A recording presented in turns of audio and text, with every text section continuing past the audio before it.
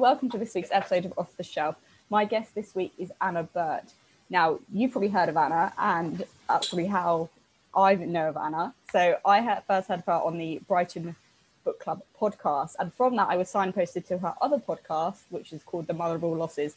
And as regular listeners will know, my mum is very ill, and her illness kind of is what spurred me on to set up this podcast. So welcome to the show, Anna. Thank you very much, Phoebe. Thank you. It's very funny when people say, oh, of course you know who she is. I mean, a very small circle of people may, but I wouldn't get your hopes up. Well, I think they should. Like I said, you're a bit of a podcast master, mistress, I'd say now. I don't really know how you say it. You're a dab hand at them. Master. Yeah. You're a dab hand at them. So as I touched upon, you do the Brighton Book Club podcast. How did that come about? Yeah, that's really interesting. So I've been doing it, I think September will be its third year. So okay. I live and work and was born in Brighton. I've moved away and I've come back, and I feel very passionately about books and writing in Brighton. I also worked for Myriad, which is a publisher based in Brighton. And I've done various work with New Writing South before and Creative Future, etc. Oh, hang on one second.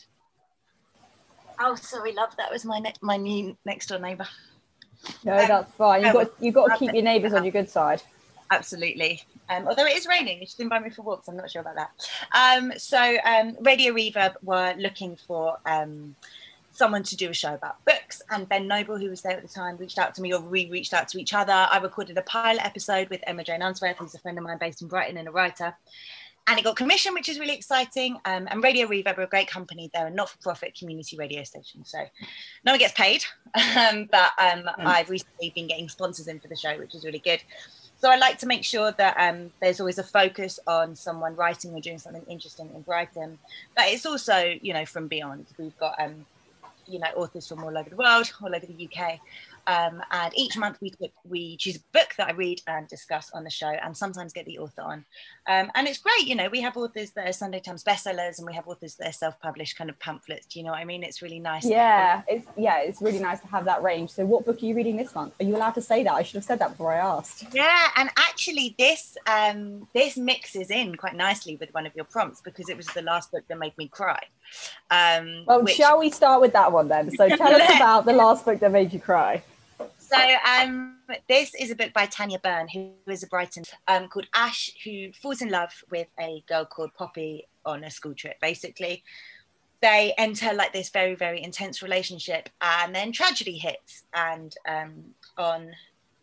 Ash is the last person to die on New Year's Eve, and the last person to die on New Year's Eve basically gets met by a group of sassy female reapers, basically grim reapers, and for a year then she has to work as a reaper. So she's basically sent to people just as they die, and she has to escort their souls to Brighton Beach, where Sharon will put them in a boat and take them beyond the water to the afterlife. So the novel follows the year. Interesting. Yeah, it's amazing. The novel follows the year the year kind of after Ash dies, and the kind of reapers that she builds relationships with, and then she's faced with this really big dilemma when Poppy comes back into her life, of what she does then. And I just thought it was a perfectly structured, beautiful coming of age, coming of like resilience, coming of sexuality book. I really, really enjoyed it. I think Tanya's writing is really beautiful. She's another person whose mum died before her time, when she was young, and you really get her level of, there's such a big level of empathy in it. And I think that when people can write well about death and dying and love all in one book, it's kind of really perfect for me. If it's too maudlin, I can't do it. There has to be some kind of element of fun or make-believe or funny to it. And I think something that I write about in the book that I'm working on is this kind of Disney narrative of death that we have, that people kind of come back to life, or you see apparitions of people, and it just doesn't work like that. And I think Tanya just tackles it really with such a light touch, and I highly recommend it. It's a young adult book, but woo, they hit heavy, those young adult books, and I really recommend it. They really do. I read some back now, and I'm like, oh my god, this is there are layers upon layers of meaning that I just didn't get at the time. Yeah, and it sounds like such an interesting concept. Yeah, if I die and I go to Brighton Beach, I will haunt you and let you know, so you know to prepare. Thank you very much. Oh no, that sounds so interesting. And like I said, Tanya is someone who's sadly lost her mum before her time, and yeah, Yeah, it's one of there's the a things real that I read books now that I read before that involve orphan, someone with an ill parent or a family member, and I read them before, and I'm like, oh, it's sad, but it's not. And then I read it now, and I'm like sobbing.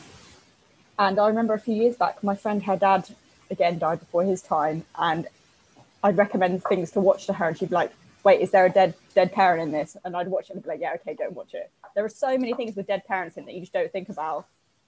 It's such a trope in writing and everything. It's like basically a personality trait. People give people a dead parent and it gives them a kind of damaged personality trait, which is a bit weak sometimes, I think. But yeah, it is such a literary thing, you know, the orphan, the long lost father, the absent mother, all of those things. They are a bit tropey, I'll give you that, but it sounds like this book isn't, so that's good. We started off with the heavy stuff, so let's carry on in that tone. Please tell us about the book that got you through a difficult time. Well, I know how interested you are in I've actually got two. I'm cheating here. There are two difficult times. It's my podcast. I make the rules. It's fine. Two difficult times that I want to talk about. One of them was when my mum just died, and as you touched upon, I have a morbid curiosity about this now. And just after she died, so I was 21, and I was at university, and I was in my final year, and I was doing a creative writing, creative nonfiction module. I really like creative nonfiction, I always have. And I wrote about the weekend over Easter that we scattered her ashes. So I read books by Joan Didion. I read Christopher O'Rourke's poetry, C.S. Lewis. I read a lot about grief. And then there was one book called The Long Goodbye by Megan O'Rourke, which I've returned to, and it just really, really stuck with me. I remember sitting in a cafe where my friend was working. I wanted to be kind of near her, but not in her face. And I just remember sitting in the window reading that book, just thinking like, she gets it. And it's really interesting. It's been 8 years, and I'm not sure that I could read it again now. You know, it might bring up too many things. It might be too raw, but at the time, I just remember talking about how losing a mother is often like a kind of bomb going off in the family. And she was very close with her mum, as was I. And that whole family will have the same injury and different symptoms. And, myself and so many people had the same injury, the same thing had happened to us. But the way that we responded to it was different. The way that it manifested itself in our lives and our behavior and our thoughts was different for everyone. And it definitely, I think I came back to it when I was having a difficult time with my dad further down the line, thinking like, I need to remember that, we've all lost something very significant. It's not just something that's happened to me, and it's not just something that happened to him. And I cannot expect everybody to respond and act the same. So a couple of things to say about that. Number one, very impressive. You did final year of uni with that grief. I mean, hats off to you. Secondly, probably giving away my naivety. What is creative nonfiction? Okay. Well, surely nonfiction is just factual. Well, I don't know. If everyone's turning off in disgust at my ignorance, I'm sorry, but please elaborate. Well, and more than you realize will be creative nonfiction. So, you get your kind of more straight up nonfiction, like books about science or books about physics or books about, or biography or even autobiography. But creative nonfiction uses kind of creative license to talk about things that have happened. So it's often a really good way of like talking about memoir. Memoir is often creative nonfiction. Interesting. Okay, that makes sense. We can't remember every conversation we had. We cannot remember everything exactly, So you have that creative license, and it's maybe less because it's fact in a sense, but it's your fact, right? Okay, so for example, you had a conversation with, say, your mum, and this was the gist of it, but you can't remember exactly. Oh, that's very interesting. Yeah, that makes sense. I mean, now you explain it, it makes perfect sense. So everyone can turn back on now at my ignorance. But no, that's. I was fueled by a lot of adrenaline, and I had a lot of my friends kind of holding me up for that final year, and I had a really good personal tutor, but I also don't know how I did that too. Don't take me as an example. My brother's girlfriend, she doesn't listen to this, so I can talk about her so she won't mind. She lost her mum when she was in just like her second year of university, and at the time I didn't know how to do it, and now I've come close to that. I look back and I still don't know how she did it. Be 19 and have that, I don't know how people do it. But you have to, don't you? Well, I didn't want to stop, and then because I knew I'd never go back. If I left, I would never have gone back. Yeah, I see that. So you said you've chosen 2 books. So what's your second book? Yeah, the other one was it's not a happy story. When I was about 25, I had a mental breakdown, and it also coincided with the end of a really significant relationship that I was in, and I was simultaneously like very ill, very heartbroken, and very nurtured by my friends who I lived with at the time, who all, I mean, it makes me up. This is the kind of stuff, the kindness that I get so upset about, and they really rallied around me, and they were wonderful. And let's shout out to your friends. Shout out to them. Shout out to the girls. They know who they are. They basically set up a rota so I wasn't on my own for 2 weeks. My colleagues are amazing. I got time off work. And my friend Hockley, who I adore, who also works in publishing. Who I hope listens to this, because, you know, this is obviously a must listen in publishing circles. I must listen. I'll send it to her anyway. She sent me a book by Sylvia Brownrigg, and I've written down what it's called because I've just forgotten. Pages for You, and it was about the coming together of 2 women in their 30s who had been lovers at university, and who met at a conference basically. And I just think that her grasp on reality and hope and love and all of these kind of really, and the way that she builds tension and sexual tension, and it just definitely taught me, like, I felt at the time like I might have made one of the biggest mistakes of my life and lost probably the person that was going to love me the most and be the kindest and best to me. And reading that book really made me realize that might well be the case, but that might not be forever. And not like, oh, you might get back together, but there will be more, and there will be other times, and there will be other opportunities, and life will move on, and life will change, and life goes in strange spiderweb motions. So don't focus on what you've lost, and focus on, you know, what you can do and what you can have moving forward. And I think, if anything, there's a third option there, which is, and I really subscribe to this, that the loves of your life are actually your female friends, the ones that hold you up. Oh, 100%. I feel very strongly about this. I mean, I have the loves of my life, and they are my friends, and they are wonderful. And I get, you know, and I know that we get so much from each other that we don't necessarily get in our romantic relationships, but that doesn't matter because we don't need it, you know. And I'm held up by them, and I'm held up by women, my mum's generation older than me. I'm held up by many people. A bit like, you know, Dolly Alderton's book, Everything I Know About Love, I really enjoyed, and I thought there was so much there about friendship being the kind of ultimate love. No, I completely agree. Could not agree more. So moving on from, well, hopefully we'll have a better book now. Well, not better, I should rephrase. A more light-hearted book, shall we say? So let's go for the book that you remember the first time that you read.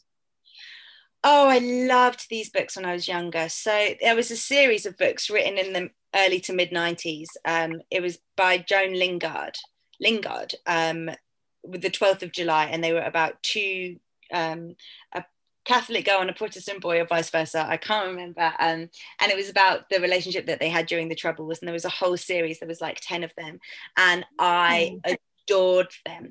I felt simultaneously very grown up because they were talking about sex and relationships, but also I was learning about like these divides and the Troubles, which is something that I don't have any particular connection to, you know. I don't have family that were a part of it or anything like that. I loved in the same way that I loved Malorie Blackman's Noughts and Crosses when I was younger. I was just about to say, that was my I loved them. I love a romance with Jeopardy. I love a romance with Jeopardy. Darling, the thing is, I read Noughts and Crosses, who doesn't know, is a series of books recently turned into a BBC series. And I read Noughts and Crosses, and I don't know how, but for ages I didn't realise it was part of a series. And then someone told me, and I read the rest of them. But for ages I was really furious because I was like, this one book is so good, you don't need more. Mm-hmm. So apparently, you know, 10-year-old me thought Malorie Blackman was wrong. She's not. No, she's not wrong at all. I know that now. I mean, essentially, they're all kind of, it's the Romeo and Juliet structure, isn't it? But who doesn't love? I mean, I love romance. I love romantic comedies. I write romantic comedies. I love them, and I love the sense of. I mean, these aren't comedies by any means, but I love that. I love the sense of two people not being able to be together and coming together through dire circumstances, and forming one unit and going on to kind of do what they Conquer can. the world. Conquer the world. Yeah. No, I get that. I think the older I get, the more I realise a lot of things are based on the world. The world. People think that I sound like the bit in Love Actually at the start when he's like, the world isn't about hate, the world is about love, but it's true. The older I get, the more I see it. 100%. Well, we have to make it because it's just a horrible place out there. It is. But no, I hadn't heard of that series. When you started talking, I thought you were going to say the series, and I can't remember who writes it. I think it's Louise Nicholson. Angus Thong's A Perfect Snogging. Oh yeah, she lived in Brighton. She was a friend of a friend. In Brighton, isn't it? Yeah. It is. I was just a little bit old for it, I think. Fair enough. Yeah. Interesting. Okay. Well, I'm trying to think what other series I loved when I was younger. Princess Diaries. You might be the right age for that. No, I did like the films though. Yeah. No, there was a book. I think Meg Cabot wrote them, and she did another set. I can't remember what they were. But anyway, so moving on to kind of capitalizing on this. What's your favorite character, or the book with your favorite character?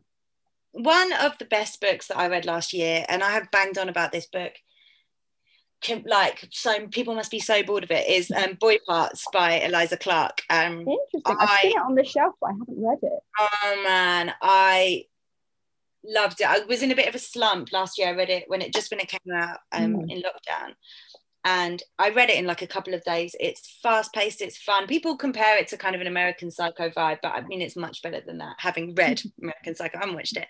And it's Irina, this absolutely narcissistic, deliciously dark, kind of awful but amazing character. And she's so compelling, and I just love reading. I love it when people kind of play with female tropes, and it really kind of takes the piss out of art and snobbery in London, and what it's like to be beautiful, and how beauty, if Irina wasn't beautiful, the novel kind of wouldn't have stood, and it was how society and people treat beautiful people and get away with everything. I absolutely adored it, and I was lucky enough to Eliza's come on the podcast before on the radio show, and also I did a live event with her last year, and it was the first one that she'd done, the first one that I'd done in ages, and we had a real laugh, and we got everybody during the break to write their kind of most grotesque story on a postcard, and she judged them, and it was really good fun. I don't know what mine would be. I have to think about that one. But no, it does sound a really interesting book. Like I said, I've seen it on the shelf, but I haven't read it. Interesting. And so that's your favourite character now. When you're a child, did you have a favourite character? No, I'm a Harry Potter child. I loved it. But were you a Hermione, Ginny? No, I like Ron. I really like Ron. He's my kind of guy. I think if I was in it, I'd have been Ron. I was in it. I think I'd like to think I would have been Hermione, but I probably would have been Neville. My mate's son has just started watching Harry Potter, and he declared that he thought I was Hermione recently, which I was quite chuffed about secretly. But I think I was a bit intimidated by Hermione. But I liked Ron. I love a redhead. Well, for listeners, my dog is officially Fox Red, but he's basically a ginge. And I was showing him to Anna before we started recording, and she did love him. So that's probably true. So that's science for you. So moving on to the final book that you've chosen, your favourite non-fiction book. And I'm still reeling for the revelation of creative non-fiction. So is this non-fiction or creative non-fiction? This is a graphic novel. This is a graphic non-fiction. I think you're the first person to ever choose a graphic novel. This is a book called Billy, Me and You by Nicola Streeton, Dr. Nicola Streeton. And it is about, she's probably about 10 years old now.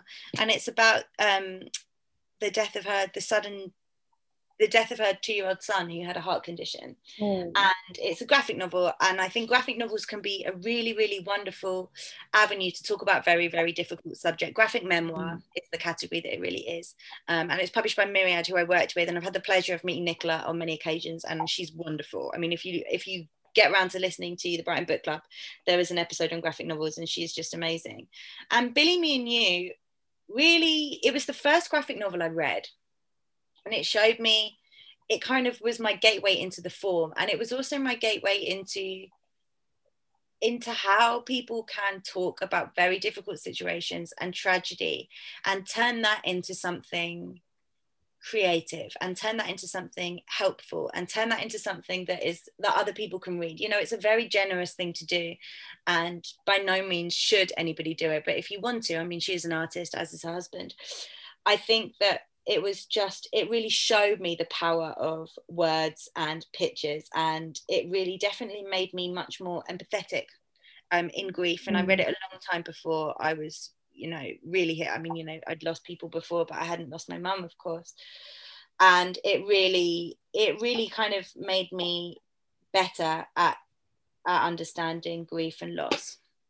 So I think I really rate Nicola's work, and she's amazing. She's a scholar. She has a PhD in women's comic artists.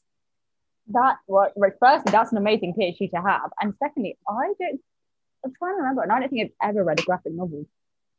I remember. So I love graphic novels. There was another book that I nearly talked about, which was the best book that I was given as a gift, which is another one by my friend Hockley, who just after my mum died sent me a book with a note with a kind of trigger warning saying, be careful, this is sad. And it was A Monster Calls by Patrick Ness, and he finished it on behalf of an author who died, whose name I can't remember, and I apologize, but it honestly, like, was the way that words and pictures combined to portray something so unfathomable was just so beautiful. I know there are a few versions of it, but this was the illustrated version. It wasn't quite a graphic novel, but I really think that which is funny, I have no interest particularly in like illustration as a thing, but I think it can be such a great tool to make things accessible. Yeah, I know, but I think sometimes with things, you know, that are going to be tough to read or watch, you've got to rip the band-aid off. So my this has just come to me now. So my mum's favorite film is a film called Finding Neverland. And for those who haven't watched it, it's about J.M. Barrie writing Peter Pan. And historically, it's known that the family that it's based on, the mum in that family was very unwell. And it's my mum's favorite film. She cries every time, but she still loves it. And I was thinking, when she was really ill, I was like, I'm gonna have to watch this just to rip the band-aid off. A bit like with you in university, I was like, if I don't watch it now, I'll just avoid it for the rest of my life. It's funny that, and you read different things in different ways, like as you get older. I wrote my dissertation at university, and my degree was in American and English Lit, and I wrote it about coming of age literature, and how it was about coming of age literature being a mirror for yourself. So books like The Catcher in the Rye, The Bell Jar, we read them at different times in our life, and we see different versions of ourselves reflected back at us, and how books can really be that when you're younger, especially, and then when you revisit things as you get older. And I think that's it, isn't it? Is, you know, you watch things at different parts of your life and it has different significance. There are things that I just can't watch now, that I just can't watch. I don't do it to myself, to be honest. Like, I've become I don't watch things where people get murdered or lost or, you know, die much, because I just don't. I mean, I don't watch a massive amount of telly, but I genuinely would rather watch Love Island. I want to watch telly to escape, not to feel sad. I'm completely the same. I'd rather watch the same thing that I've watched 10 times, and I know that, you know, there's a happy ending, so to speak, or something that's full of like death and murder. I'm not interested. You know, people are obsessed with those true crime podcasts. No. Oh my gosh, yeah. Loads of my friends. I'm not interested. No, I don't want to listen to horrific murders. No, my friend B is like a connoisseur in murderers. Like, you ask her any question about any of them, she just knows all of them. I'm like, this is mental. How do you know this? But I think as well, in terms of like talking about happy endings, I think to circle back to the mother of all losses, which I'd love to talk about, because it's something that I know you listen to, which is a project that myself and my friend Emily Benita, who's a gorgeous woman and comedian, set up as a podcast for people to talk about the death of their mums, to create solidarity and shared experience, and to kind of break down that wall that especially English people have when talking about grief. And you were talking about happy endings, and I think that there's such a sense that you cannot, that life ends. I remember feeling like my life ended when my mum died. I remember just thinking, like, I cannot live now. I don't know what to do. She's never going to see this. She didn't see me graduate. She didn't see any of this. You know, my brother, even now, my brother just got a job, and I feel so emotional about it because it's, you know, but she never knew that. And things like that. It's still part of your life, but you adapt in different ways. Sometimes I will cry and it will knock the wind out of me, but mostly I'm okay, and my ending wasn't not happy because of it too. And I think that that's something that often comes across in the Mother of All Losses, is that it's never black and white. You know, grief is nuanced and it changes shape, and we change shape all the time. And that it's a big hit and it's crazy. And I don't know how I got through those first 2 years, especially, you know, still being at university, being completely broke, having about 5 jobs, being in difficult relationships, navigating being someone in their early 20s, just coming out of university, trying to get jobs, to like where I am now. And, you know, it's not all bad. You learn a lot and you become a better person for it, I think. You do, and I was actually trying to think about this, and I can't remember how I came across the Mother of All Losses. So regular listeners will know in April, May, June last year, my mum was really ill in a coma, and I think I was maybe googling around grief podcasts, because at the same time I found the Mother of All Losses, I started listening to another one which is called Shapes of Grief, which is also very good. And I started, ours is better, right? Obviously, yours is better, but I actually think, I mean, it's a bit of a politician's answer. I'm sure Shapes of Grief is great, but there's a lot more different kinds of grief. So the one I just listened to was about someone who lost their son, and as sad as that is, that doesn't resonate with me in the same way specifically as the Mother of All Losses. And I remember listening to it, and then as listeners will know, the story goes that my mum came out of hospital, and she's currently on holiday, so fully for her. But the downside to that is she does have terminal cancer, so she won't go on holiday for very long, or for, you know, many years to come. So now I listen to the Mother of All Losses and I'm like, well, I'm such a fraud, my mum's not dead. But it's weird. Terminal illness is something that I've been googling a lot, because I just think it's so interesting, and apparently the word for it is called anticipatory grief. Yeah. So you know it's coming, but you just, and in my example, I know it's coming, but I don't know when. It's like an abstract point in time, but at some point there will be a time when a doctor says it will be 3 months from now, next week, right now, tomorrow, when, you know.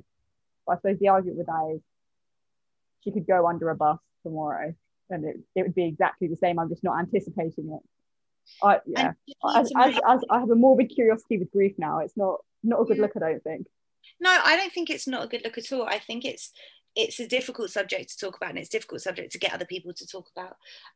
But I think that if anything, terminal illness affords you the time to have conversations that sudden death does not. So, and that so many people who've lost relatives to COVID have not been able to do. And in a way, there's a privilege to that. I mean, it's horrible, and I wouldn't wish it on anyone. But I had conversations with my mum towards the end of her life. I knew what she wanted for her funeral. I knew, you know, we'd had conversations. She told me things that I felt that I needed to know. It wasn't a Disney ending. It was quite far from that. But there is something in that when it wasn't a shock when it finally happened. It was very sad, but it wasn't a shock because she couldn't live anymore. Yeah, no, I understand what you mean, but so as regular listeners will know, my mum was having chemo. She caught COVID. She was in hospital. She was in a coma, and the doctor said to us a few times, she's not going to make the night, and she did. And I remember there was one, and I'm sure you have the same. I look back and my memory is out of sequence. I can't remember exactly when this was, but there was a time when the doctor said, we don't think she's going to make it. If it comes to it, we'll take her off life support. Do you want to be here when that happens? And my brother and my dad, for their own perfectly valid personal reasons, didn't want to, and that's fine, that's their choice. But I said I would, because I wouldn't.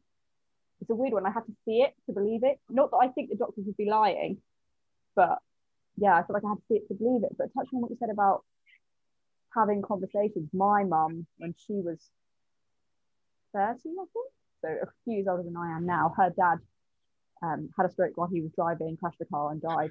And so he died very suddenly. So she's always taken the approach of, you won't get that final conversation. So when it came down to it, I was like, actually, because they did say to me, if you come in, we can't, we'll be able to talk to her, but we can't guarantee she'll be conscious or awake or she'll talk back. She probably won't, because she was really, really sick by that point. And I was like, well, actually, I don't have anything to say. What would I say? What am I gonna? What's she gonna say that I don't already know? What am I gonna tell her that she doesn't already know? Yeah, it's really surreal scenario. Yeah. Oh, I hope she doesn't listen to this one, because I'm tearing up right now. You know what, like, and it's really good to do that, and it makes you vulnerable talking about it, but I'm sure even just talking about it will help people support you better, essentially. It's like I said, I feel like a bit of a fraud, because I look back and I'm like, actually, she's still alive, so can't really be sad, because I'm like the 1% of the 1% where she didn't die. Yeah, it's very bizarre feeling, because she came out of hospital, she's getting better from the coma, and again, she's much better now. She's learned to walk again, learned to swallow again, all these other things. But I can see her getting better, but I know that she's terminally ill. It's a really weird thing. I mean, I don't know how she does it, but she does. But yeah. So let's move on from that. Very sad. It's very sad. I'm looking at your prompt list. I love them all, and I want to stay here forever and answer all of them. But I'm going to quickly say a book that everybody should read. Yep, go on then. New Daughters of Africa, compiled by Margaret Busby, which is the work of 200 women of African heritage or descent. It's the second edition of this book, which was published the year I was born, in 1992. And it is full of poetry, prose, essays, amazing array of women writers. And it's just a gorgeous thing to dip into. And it's also a book that you should buy for people. I also didn't know you were born in 1992. I'm also a 1992 baby, but I'm December, so the end of the year. So there you go. There you go. The things you learn, eh? So moving on to the end of the show, 5 quick fire questions. So number 1, fiction or non-fiction? Fiction. Question number 2, how often do you finish a book? 80% of the time. Okay, and do you kind of read one book a week, one book a month? Oh yeah. Oh, sorry. I see what you mean. No, every time I ask this question, I'm like, I really should rewrite this question. I'd maybe a book every 7 to 10 days, depending on my workload. Yeah, no, that's a solid answer, solid effort. So question number 3, favorite place to read? My bed. I mean, let the record also reflect, I mean, obviously my day job is legal. Let the record also reflect that we're doing this podcast from Anna's bed. I'm not in Anna's bed, just to be clear. I'm in my own house. Just want to clear that one up. So question number 4, what's your favorite independent bookshop? What's your most favorite, Martha? That's not a phrase. My most favorite, City Books in Hove, near me. I love it. And that's where I met my really good friend. She doesn't work there anymore. She works at Daunt now, called Elizabeth. And we became friends because she was the bookseller there. That's a great base for a friendship. Yeah. Oh, I can't lie. So 5th and final question. What book are you most looking forward to reading next? Oh, let me look at my shelf. You know, the book that I've wanted to read for ages is by Evie Wilde, and it's called Bass Rock. And all my book friends on Instagram love it, and I really want to read it. So I'm going to take that on holiday with me next month. Yeah, right. Good answer. I'm actually reading Kate Sawyer's The Stranding, which is about. Oh yes. So that's why. Yeah, so I've got it in front of me. I'm 59 pages in exactly, and it's about a lady. Again, it's a bit like the Grim Reaper book. Sounds like an odd concept. It's about a lady that climbs inside a whale to survive the end of the world. Love that. Again, it sounds a bit weird, but it's good, and I'm really going with it. Amazing. Yeah, I've heard really good things about it. I'm reading at the moment for work, actually. but I would have probably read it anyway. Stronger by Paula Bell, because Oh yeah, that's something, another one I've heard about. Yeah. it's great because I also do weightlifting, and so I'm really interested in the kind of culture of women's strength that she talks a lot about, and about using exercise and weightlifting as a tool to deal with grief as well. Interesting. See, I'm not a weightlifter, but shout out to my friend Grace, who tricked me into entering the London Marathon ballot. So I'm actually running the London Marathon. I don't really want to think about it, but it's like 2 months yesterday, I think. Have you been training? Well, so I actually ran it I did the virtual one last year, and kind of, so I was supposed to run it in April 2020. It got postponed to October 2020, and it was the virtual one. I ran the virtual one, which basically means just leave your house and run a marathon. And I have to say, again, speaking about female friendship, what got me through that is my friend Grace and my friend Hannah. Shout out to them. They ran every step of the way with me. Oh my God, I love them. As much as I love them, if one of them asked me to run a marathon with them, I'd have to be like, I'll cycle behind you. Yeah, I'll be at the end with a beer. Honestly, and the thing is, I completely woke on the wrong side of the bed that day. I had a bad night's sleep. I hurt my knee. I didn't want to do it. It rained all day, and I mean all day. And they ran every step of the day with me. Their parents between them made like a little rota and did like water and snack stops every so many miles. Oh, stop it! You're making me cry. That's like I can be a princess at times, but I have the best friends ever, and I don't know how they tolerate me. And again, I really hope they don't listen to this, or maybe I hope they do and they know. And they know. If you love someone, tell them. That is my most. I think it's so important, and life is way too short not to. Oh no, I'm. This is a very emotional podcast episode. Well, I have to say, and speaking of people that love you, I can hear my dog sat by the door crying. Because I promised him a walk, and so he normally goes for a walk at 5. So he's obviously realised, wait a minute. So for listeners' benefit, this is now 5:45. So he's obviously now like, what's happened? Where's my walk? Don't forget about me. And actually, you'll probably cut this out in the edit, but my neighbour, who's my new best friend, just knocked on the door asking if I wanted to go for a walk in the rain. So we've both let down people today with walking. No, it's not raining here, thank God. But yes, so as we wrap up this podcast, that is what I will be doing this evening. Anna, what will you be doing? You know what? I'm working this evening. I'm head of events at Jericho Writers, and I'm the director of the world's biggest online writing festival. So you're pretty much the definition of the multi-hyphenate method. Oh yeah, portfolio career all the way. I've always had a portfolio career since I graduated. I've never just done one job full time. Sometimes to my own detriment, because I'd be working all day during the week and then all night in pubs, because publishing pays badly. It's okay now, we're all right. But I am moderating a conversation between Sarah Ann Jukes, my colleague, who's a wonderful young adult author of 2 books called Outside and The World Between Us, which I highly recommend, and Anjali Q. Rafe, who is the author of The Boy at the Back of the Bus, sorry. And they are talking about all things about writing that book, about children's publishing, about diversity in the industry. So I will, obviously I've booked that, and I have to moderate all the sessions, whether or not I'm on camera. So I'm not on camera tonight, luckily, because I am in my pants in my bed, because I don't work on Thursdays. So I'm doing that, and then I'm going out for dinner with a friend, and then I'll be watching Love Island at some point. Well, I'm going to walk the dog, come back, have some dinner. Now, this is another thing. I have never seen / read Little Women. Me neither. Well, this is the thing. I'm like, I'm at my parents and they have Sky. So I've managed to download the 1994 version with Susan Sarandon and the 2019 version with Emma Watson. So I'm like, which version do I watch? But you haven't seen it, so you don't know either. I love Susan Sarandon. She is a gay icon, and I'm obsessed with her. So I would say that, but I have heard good things about the other one. You know what? People would disgrace that I hadn't read it. I'm not good at the classics, to be honest. I often find them really inaccessible. I really like contemporary literature. I felt exactly the same, but the secret is I found to be get them on audiobook. Right, that's a good one. Because, so I did that with pretty much all of Jane Austen, because Jane Austen gets remade in so many period dramas, like Pride and Prejudice. Most people have never read the book, but they know the premise.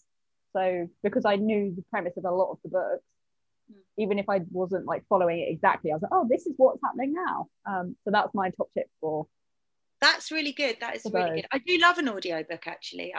But I find them hard. I'm much better at listening to audiobooks if I'm like doing one thing. So I listened to the whole of Caleb Azuma Nelson's Open Water on one walk. I walked a half marathon. That is a lovely book. Oh my gosh, I loved it. And I had the pleasure of interviewing him for work. And oh my gosh, he was so eloquent and wonderful. And the book is poetry. It's incredible. It is. And I loved doing that, like just walking by myself on a gorgeous hot day, took myself out for lunch and just listened to an audiobook the whole day. And that is like my ideal day. And then meeting friends in the evening. But I love that. Whereas if I can only really listen to nonfiction while I'm doing other things because I dip in and out and I've got a very busy brain. No, I'm exactly the same. So I tend to have non-fiction audiobooks or podcasts in the background while I'm working. And I had Barack Obama's book, the new one. I forget which one it's called. It will come to me. The new one that just came out, and the audiobook was something like 33 hours long. And wow. And it took me about 2 weeks to listen to it because I was like, okay, I'll just pace myself. I'll do 2 hours of it a day and just pace myself. But no, it was again. Good. I read Dreams of My Father years ago. Yeah, so I've never read. So for people who don't know, he wrote some books before he went into politics, like Dreams of My Father, and this is his book, which is essentially his memoir from. It kind of picks up when Dreams of My Father left off, but it probably assumes you haven't read that because it really goes from his birth and it goes all the way through to him. I think it finishes when he wins the election, and then part 2, and obviously there's a part 2 because Amazon paid him like stupid money, so they want to, but and that will be from when he gets elected. They published it? I think so. No, maybe it's Penguin. I don't know. I feel like I've besmirched people now. But I guess Audible might have had the rights. Yeah, Audible definitely had the rights because I listen to it on Audible, and that's the thing. I want to hate Amazon, but Audible is just so damn good. I know. I really want a good ethical alternative. I'm also very impulsive and I really like DIY. So I want tools the next day. Yeah, I see that. I like it. I'm not bad for tools. What I'm really bad for is like dog treats or dog toys. I see it on Amazon. I'm like, my dog needs that. He doesn't. He's very spoiled and quite chubby. So he doesn't need any more toys or treats. Bless him. But I think I'm telling myself it's still puppy fat. He's only 9-10 months old. So I'm like, puppy fat. Oh, I want a puppy. I don't, but I love them. I really pushed my parents to get a puppy. In hindsight, if I'd known how much work they were, I would not have pushed so hard. Yeah, you've got a big one too. That's not a low maintenance dog. No, but my parents both had dogs when they were younger, so they knew how much work a puppy was. I didn't, but now I know. So I think if I was going to get a puppy when I'm a proper grown up, I have to be like a proper grown up. It's not just something I get now. I don't think there's such thing as a proper grown up. This is what I've learned in my late 20s. Like, no one is actually a grown up. They're all just people. I think I stopped like maturing years ago, and we're all just people that want to have a nice time and feel young forever. Even my grandma, I'm like, you're 94. Are you really a grown up? Like, sure, you've been married and had children and got grandchildren and all of this stuff, but I'm like, you're just a silly person. Yeah, interesting. I don't know. To be fair, my grandma is 90. She's still 93. Still lives on her own. She's got cats and a pond with fish in and some horses. So if that happened to me, I'd be very happy. I think you're a grown up because you're a lawyer, right? And you probably think I'm a grown up because I do loads of book stuff. Doesn't make me any. You're a grown up because I think my definition of being grown up is having your shit together, and I don't feel like I've got my shit together. Oh, interesting. So I think you've got your shit together, and also I think having your shit together is overrated. I think not having it together completely keeps you on your toes and makes you always try different things and learn different things. Well, yeah. I mean, so I think my employer, actually it's my previous employer, so it's fine. When it was Wimbledon, I said, my friend was like, do you want to go for drinks? I was like, yeah. And I texted in the morning. I was like, actually, do you want to time off work and go to Wimbledon? And like, normally they do a ballot, but they didn't this year. And I was like, we could get last minute tickets for me to go. And he was like, no, Phoebe, we are adults. We're supposed to work. No, he's a grown up. He's a real grown up. He's the mythical grown up. My two best mates are a nurse and a teacher, and it literally baffles me every day. I just can't get my head around. I'm like, you teach children and you save lives, and they think I'm a real grown up because of whatever the hell I do. Like, none of us really are. One of my friends is like in a like 100k position at this company, and she like gets the drunkest out of all of us. Well, 100k can buy you a lot of alcohol. It can. That's a lot of prosecco. I'm happy to know I give off the impression of having it together, because I don't feel like it. But maybe you just never feel like that. I don't think you ever do. And I think things always change, don't they? I really think, like, if I've learned anything over my career, it's that things are never black and white. People make mistakes. I've worked for companies where people have made very poor decisions. I've worked for great managers. I've worked for bad managers. I've worked on wonderful books. I've worked on books that I'm not really proud of working on. You know, like, we've got, everything is nuanced. And there's my friend, the dog. Yeah. Sorry, I don't know if you can hear that. It was my dog talking. I was not shushing Anna. Someone is knocking on something, so he's a bit angsty, shall we say. But yeah, he knows it's walk time. But yes, thank you very much for coming on. I can't put this dog off any longer, so I'll have to have a nice walk. Yes, you have a lovely evening. Thank you so much for coming on and being a guest.